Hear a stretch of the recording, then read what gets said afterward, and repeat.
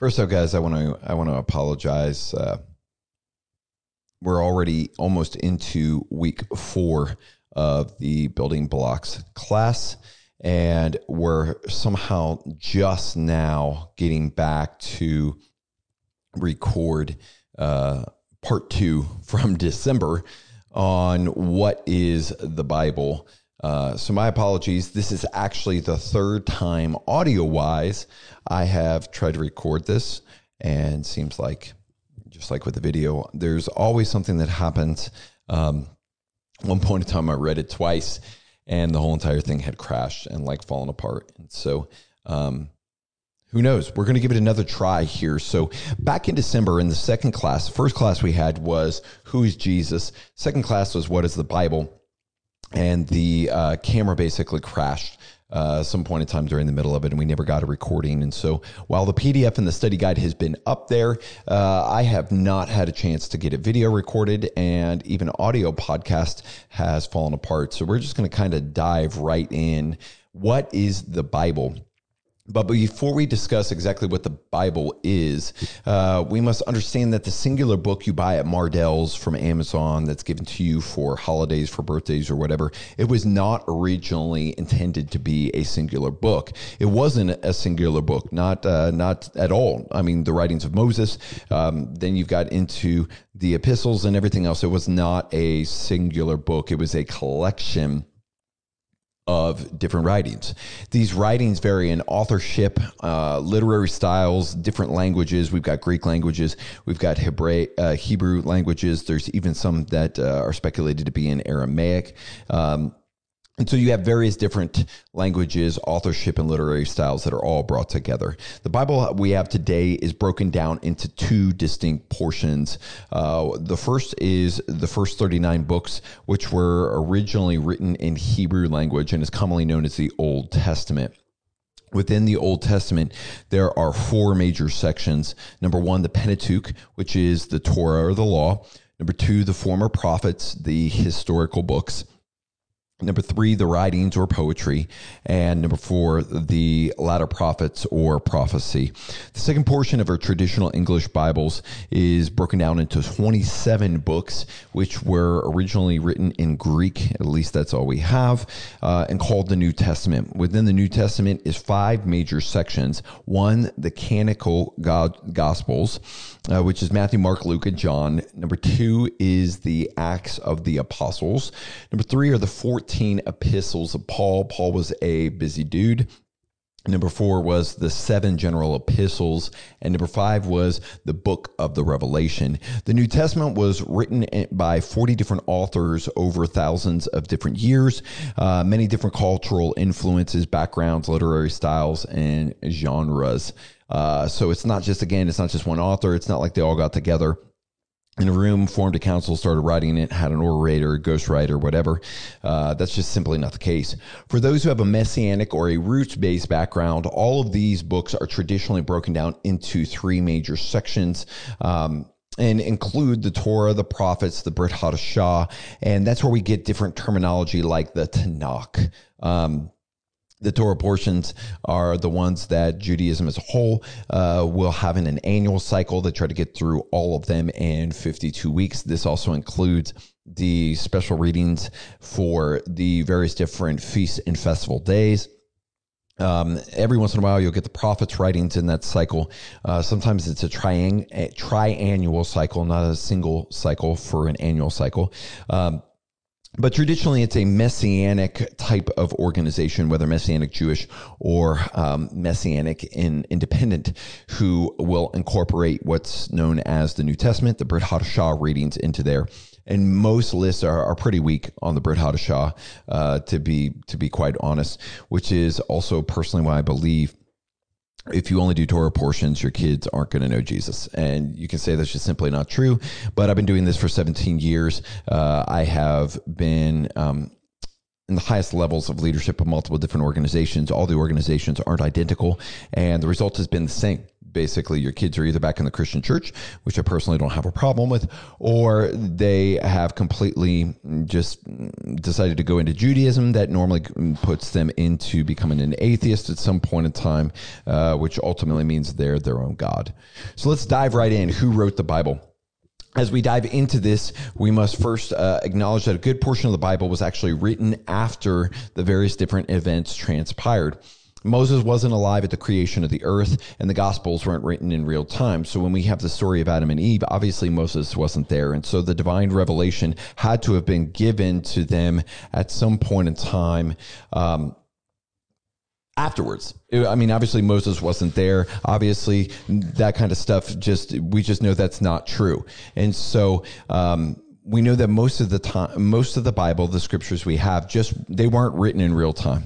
Luke, for example, in chapter 1 actually tells us that he wrote his gospel after research and interviews with other people. So it wasn't written in real time. It was something that he actually calculated and gathered for a period of time, and then was able to release it at a later point in time. This has also caused some to go down the conspiracy rabbit hole of human error within the scripture. And if there's any discrepancy, if there's any human error within the text, they'll sometimes use this to justify why they can nullify portions of the text or nullify some of the writers of the text. And this is just blatant, errant thought process that, when you have human beings who are writing down stories, maybe there was bullet point concepts that were written down at one point in time, but for the most part, these are after the fact written down.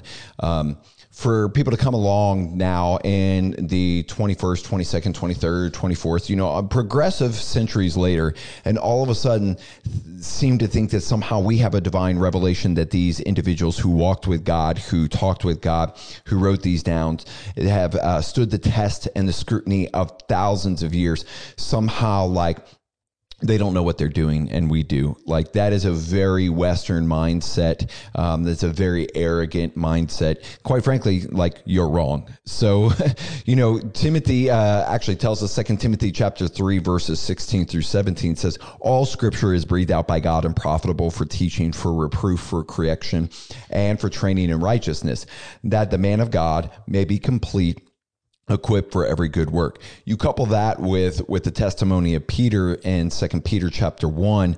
Remember, this is the same Peter that Jesus, God in the flesh, the divine, says that he's actually going to build his church upon, his kingdom, his people. He's going to build upon Peter. So in 2 Peter chapter 1, verses 20 through 21, it says, knowing this, first of all, that no prophecy of scripture comes from someone's own interpretation, for no prophecy was ever produced by the will of man, but men spoke from God as they were carried along by the Holy Spirit. And so no prophecy, none of the scripture was any one man's interpretation.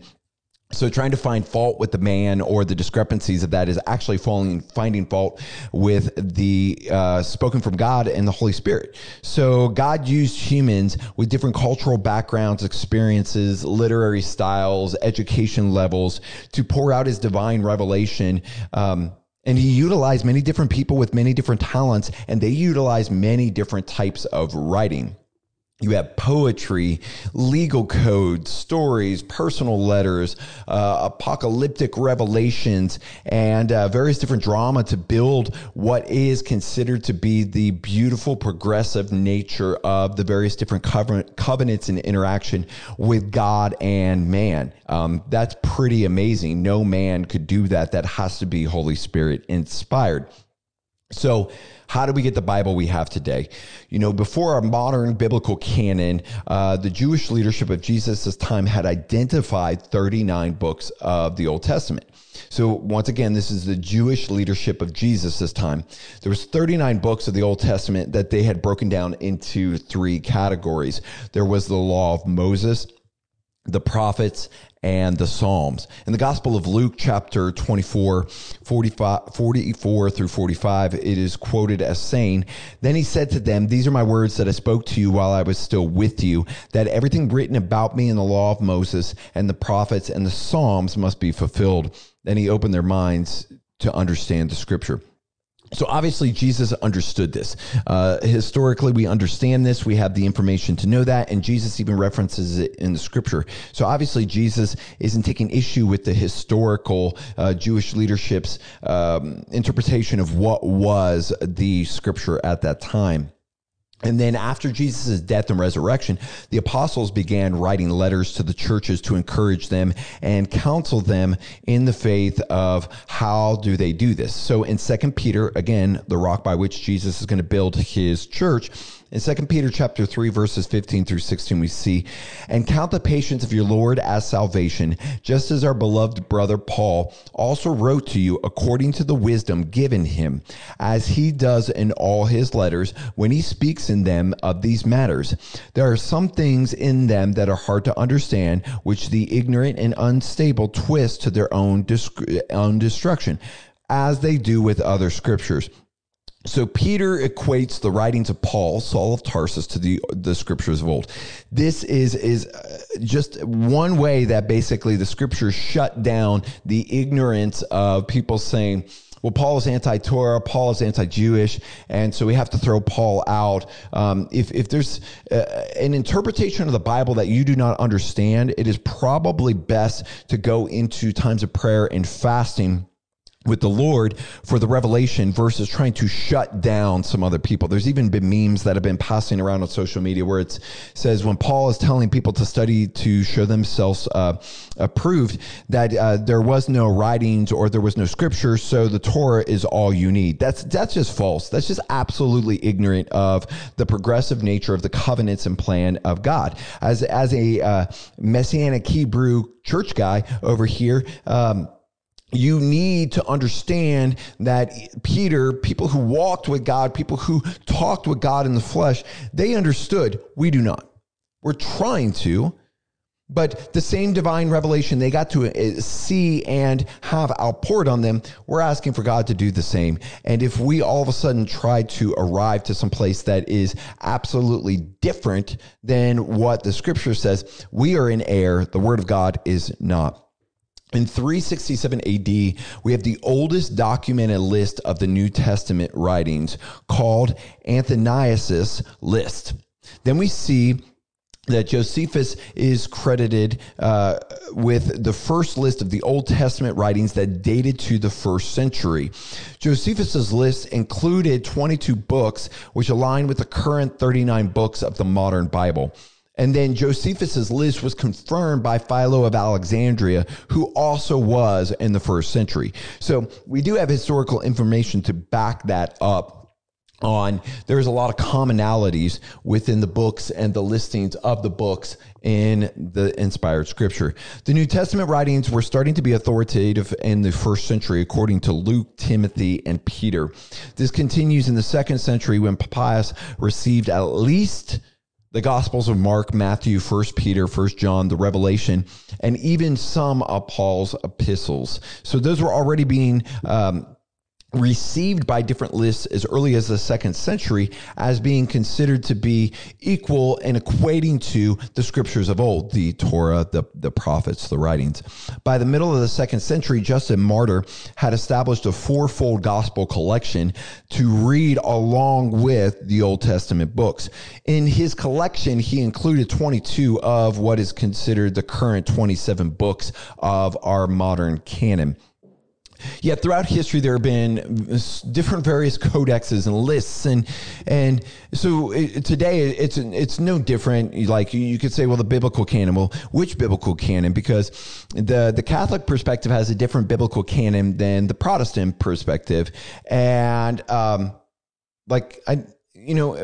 arguing over the same thing. Oh, well, the Catholics did this, the Protestants did that. So which one are you actually referencing?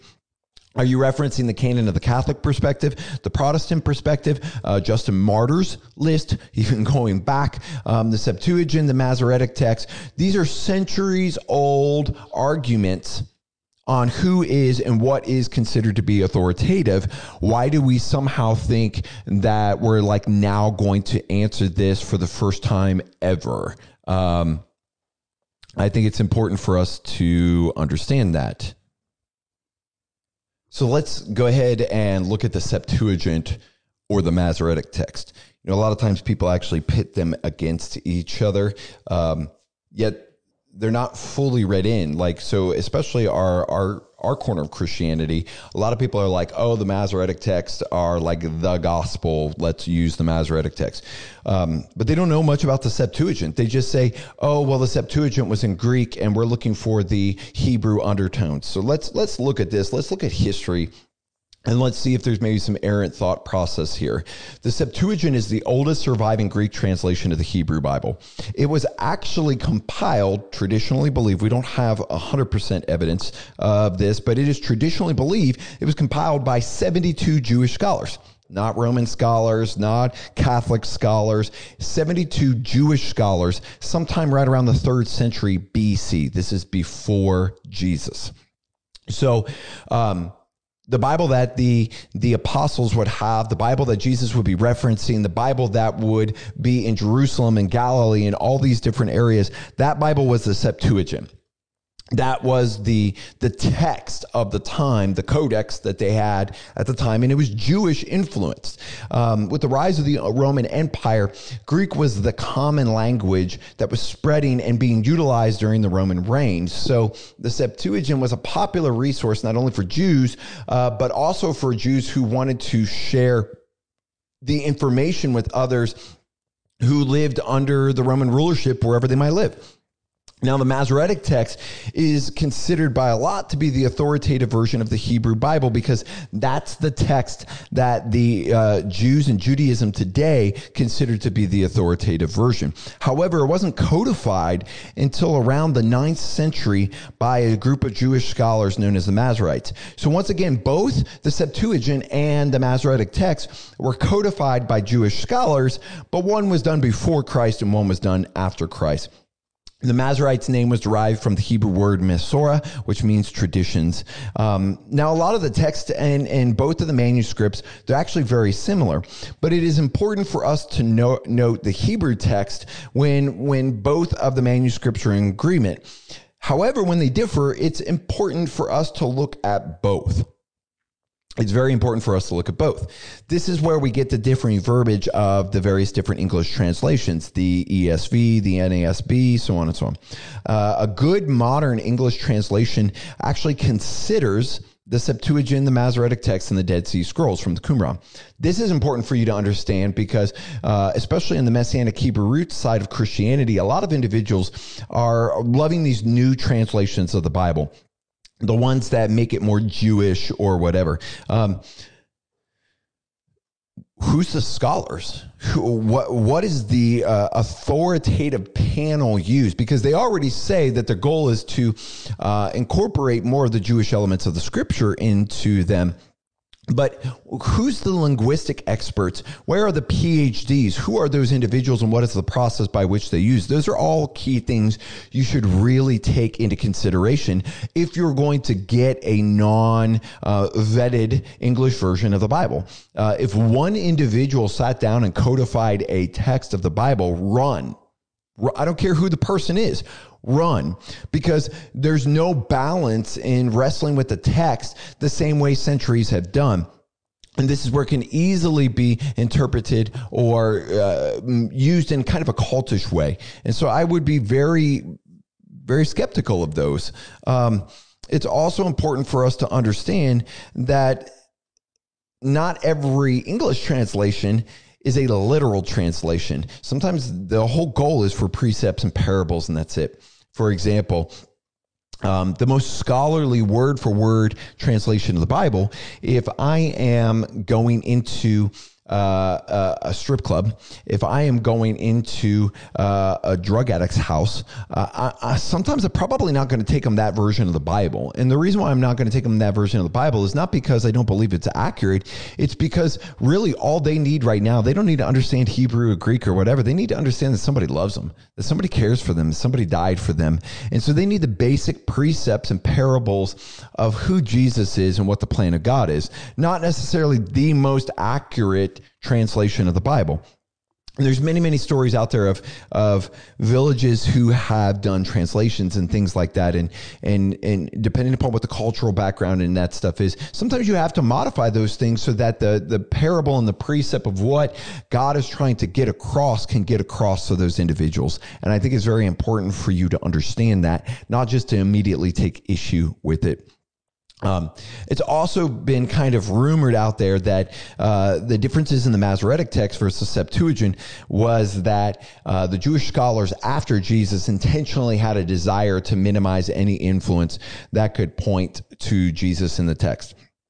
Maybe it is true. It's absolutely possible that that's true. However, it really isn't documented well, and it would only be speculative of their motives. No different than it is very speculative to say that Constantine somehow wanted to.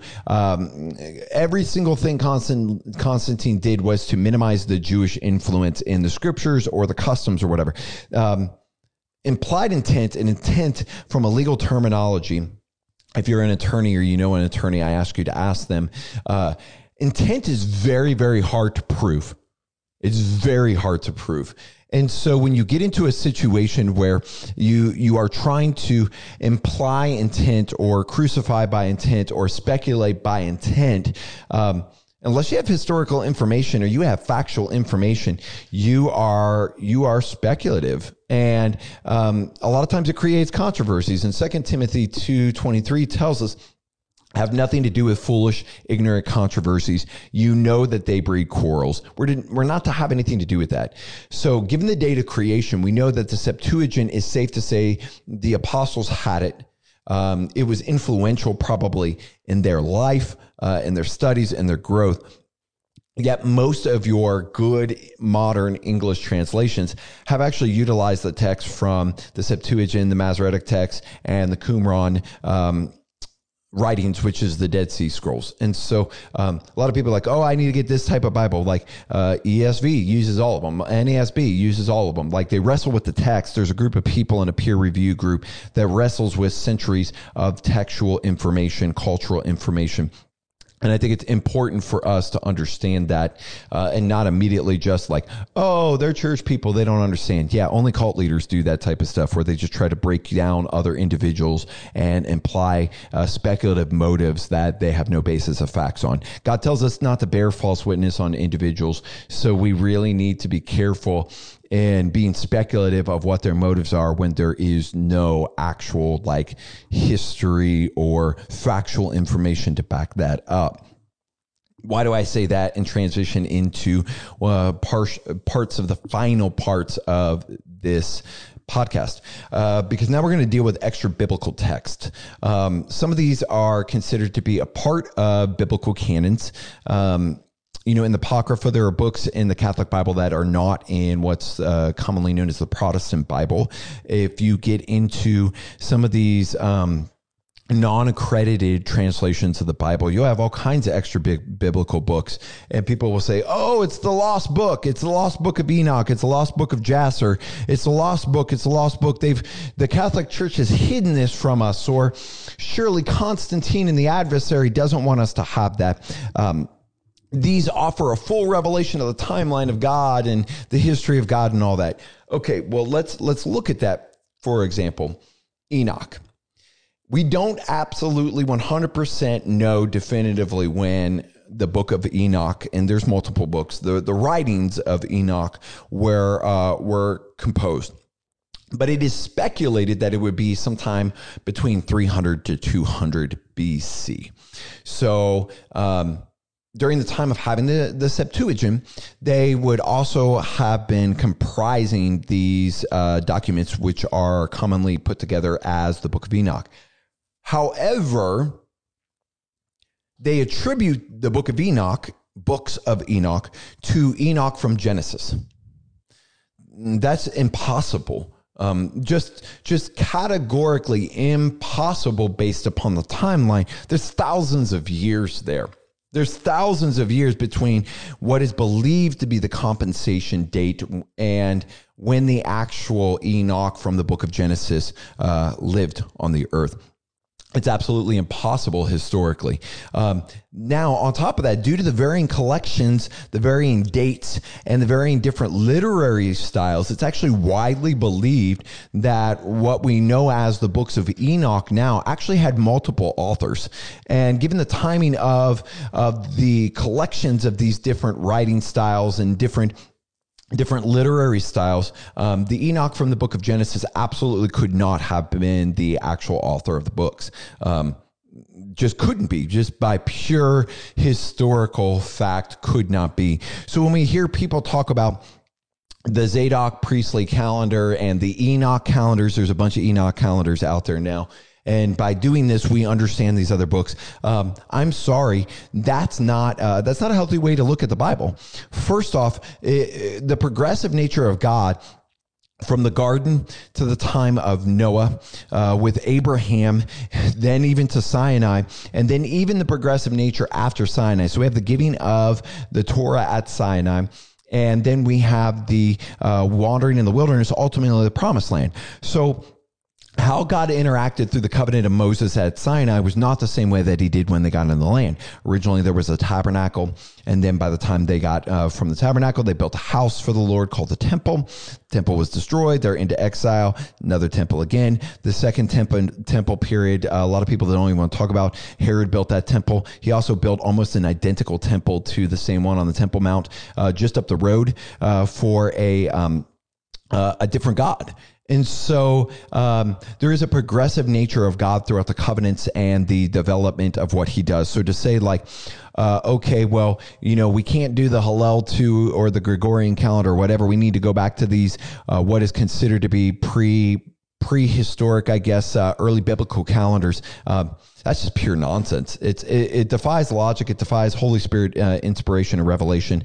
We might as well just go ahead and let Robert Morris of Gateway or Jack Deere, N.T. Wright, or any of these other individuals write us a new calendar, or consider their books to be divine revelations equal to that of Paul and Moses and all these other things. It's just pure nonsense.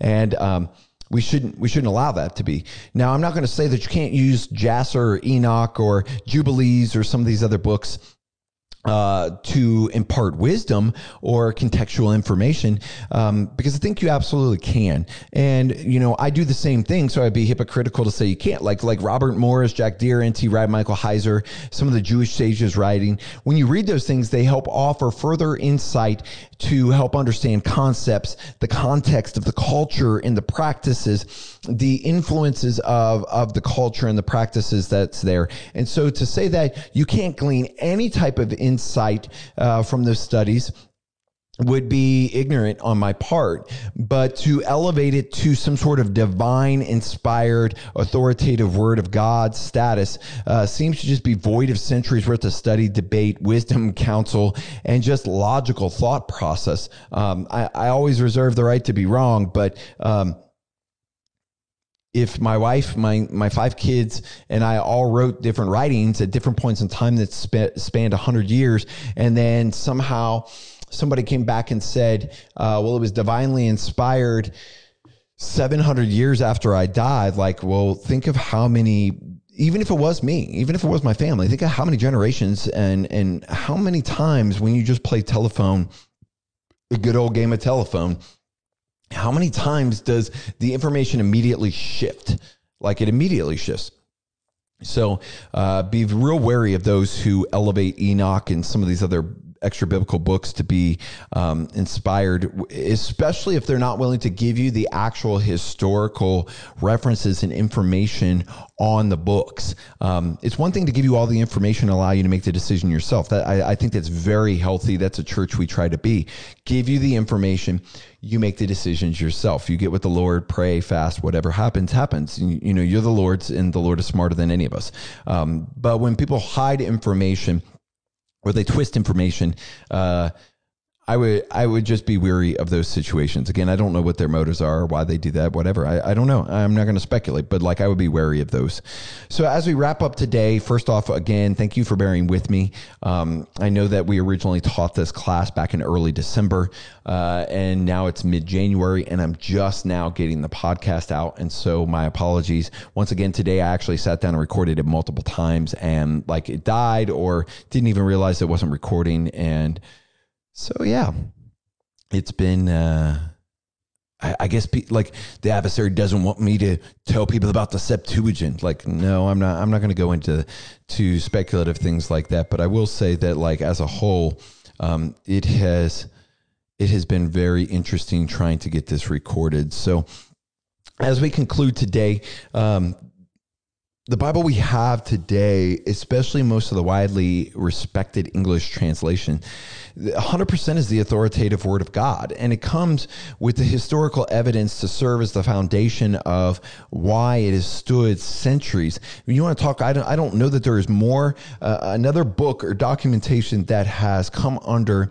as much scrutiny, just hatred, hell-bent on destroying, finding fault, discrediting the text, the individuals, and yet it has been proven when the Bible is studied, meditated on, applied, prayed into, that is a stabilizing, transformative work can happen inside of you through the salvation of the Holy Spirit and the inspiration of how to take the contextual precepts and parables that were instructed to individuals and turn that into something that can be life-altering for you so many years later. And so, we started off with who is Jesus, looking at exactly what the Bible says, the hypostatic union, having good Christology, understanding what the book of Hebrews says about the high priest and his role that way too. Then we went into what is the Bible, how to properly divide and interpret and study the Word of God.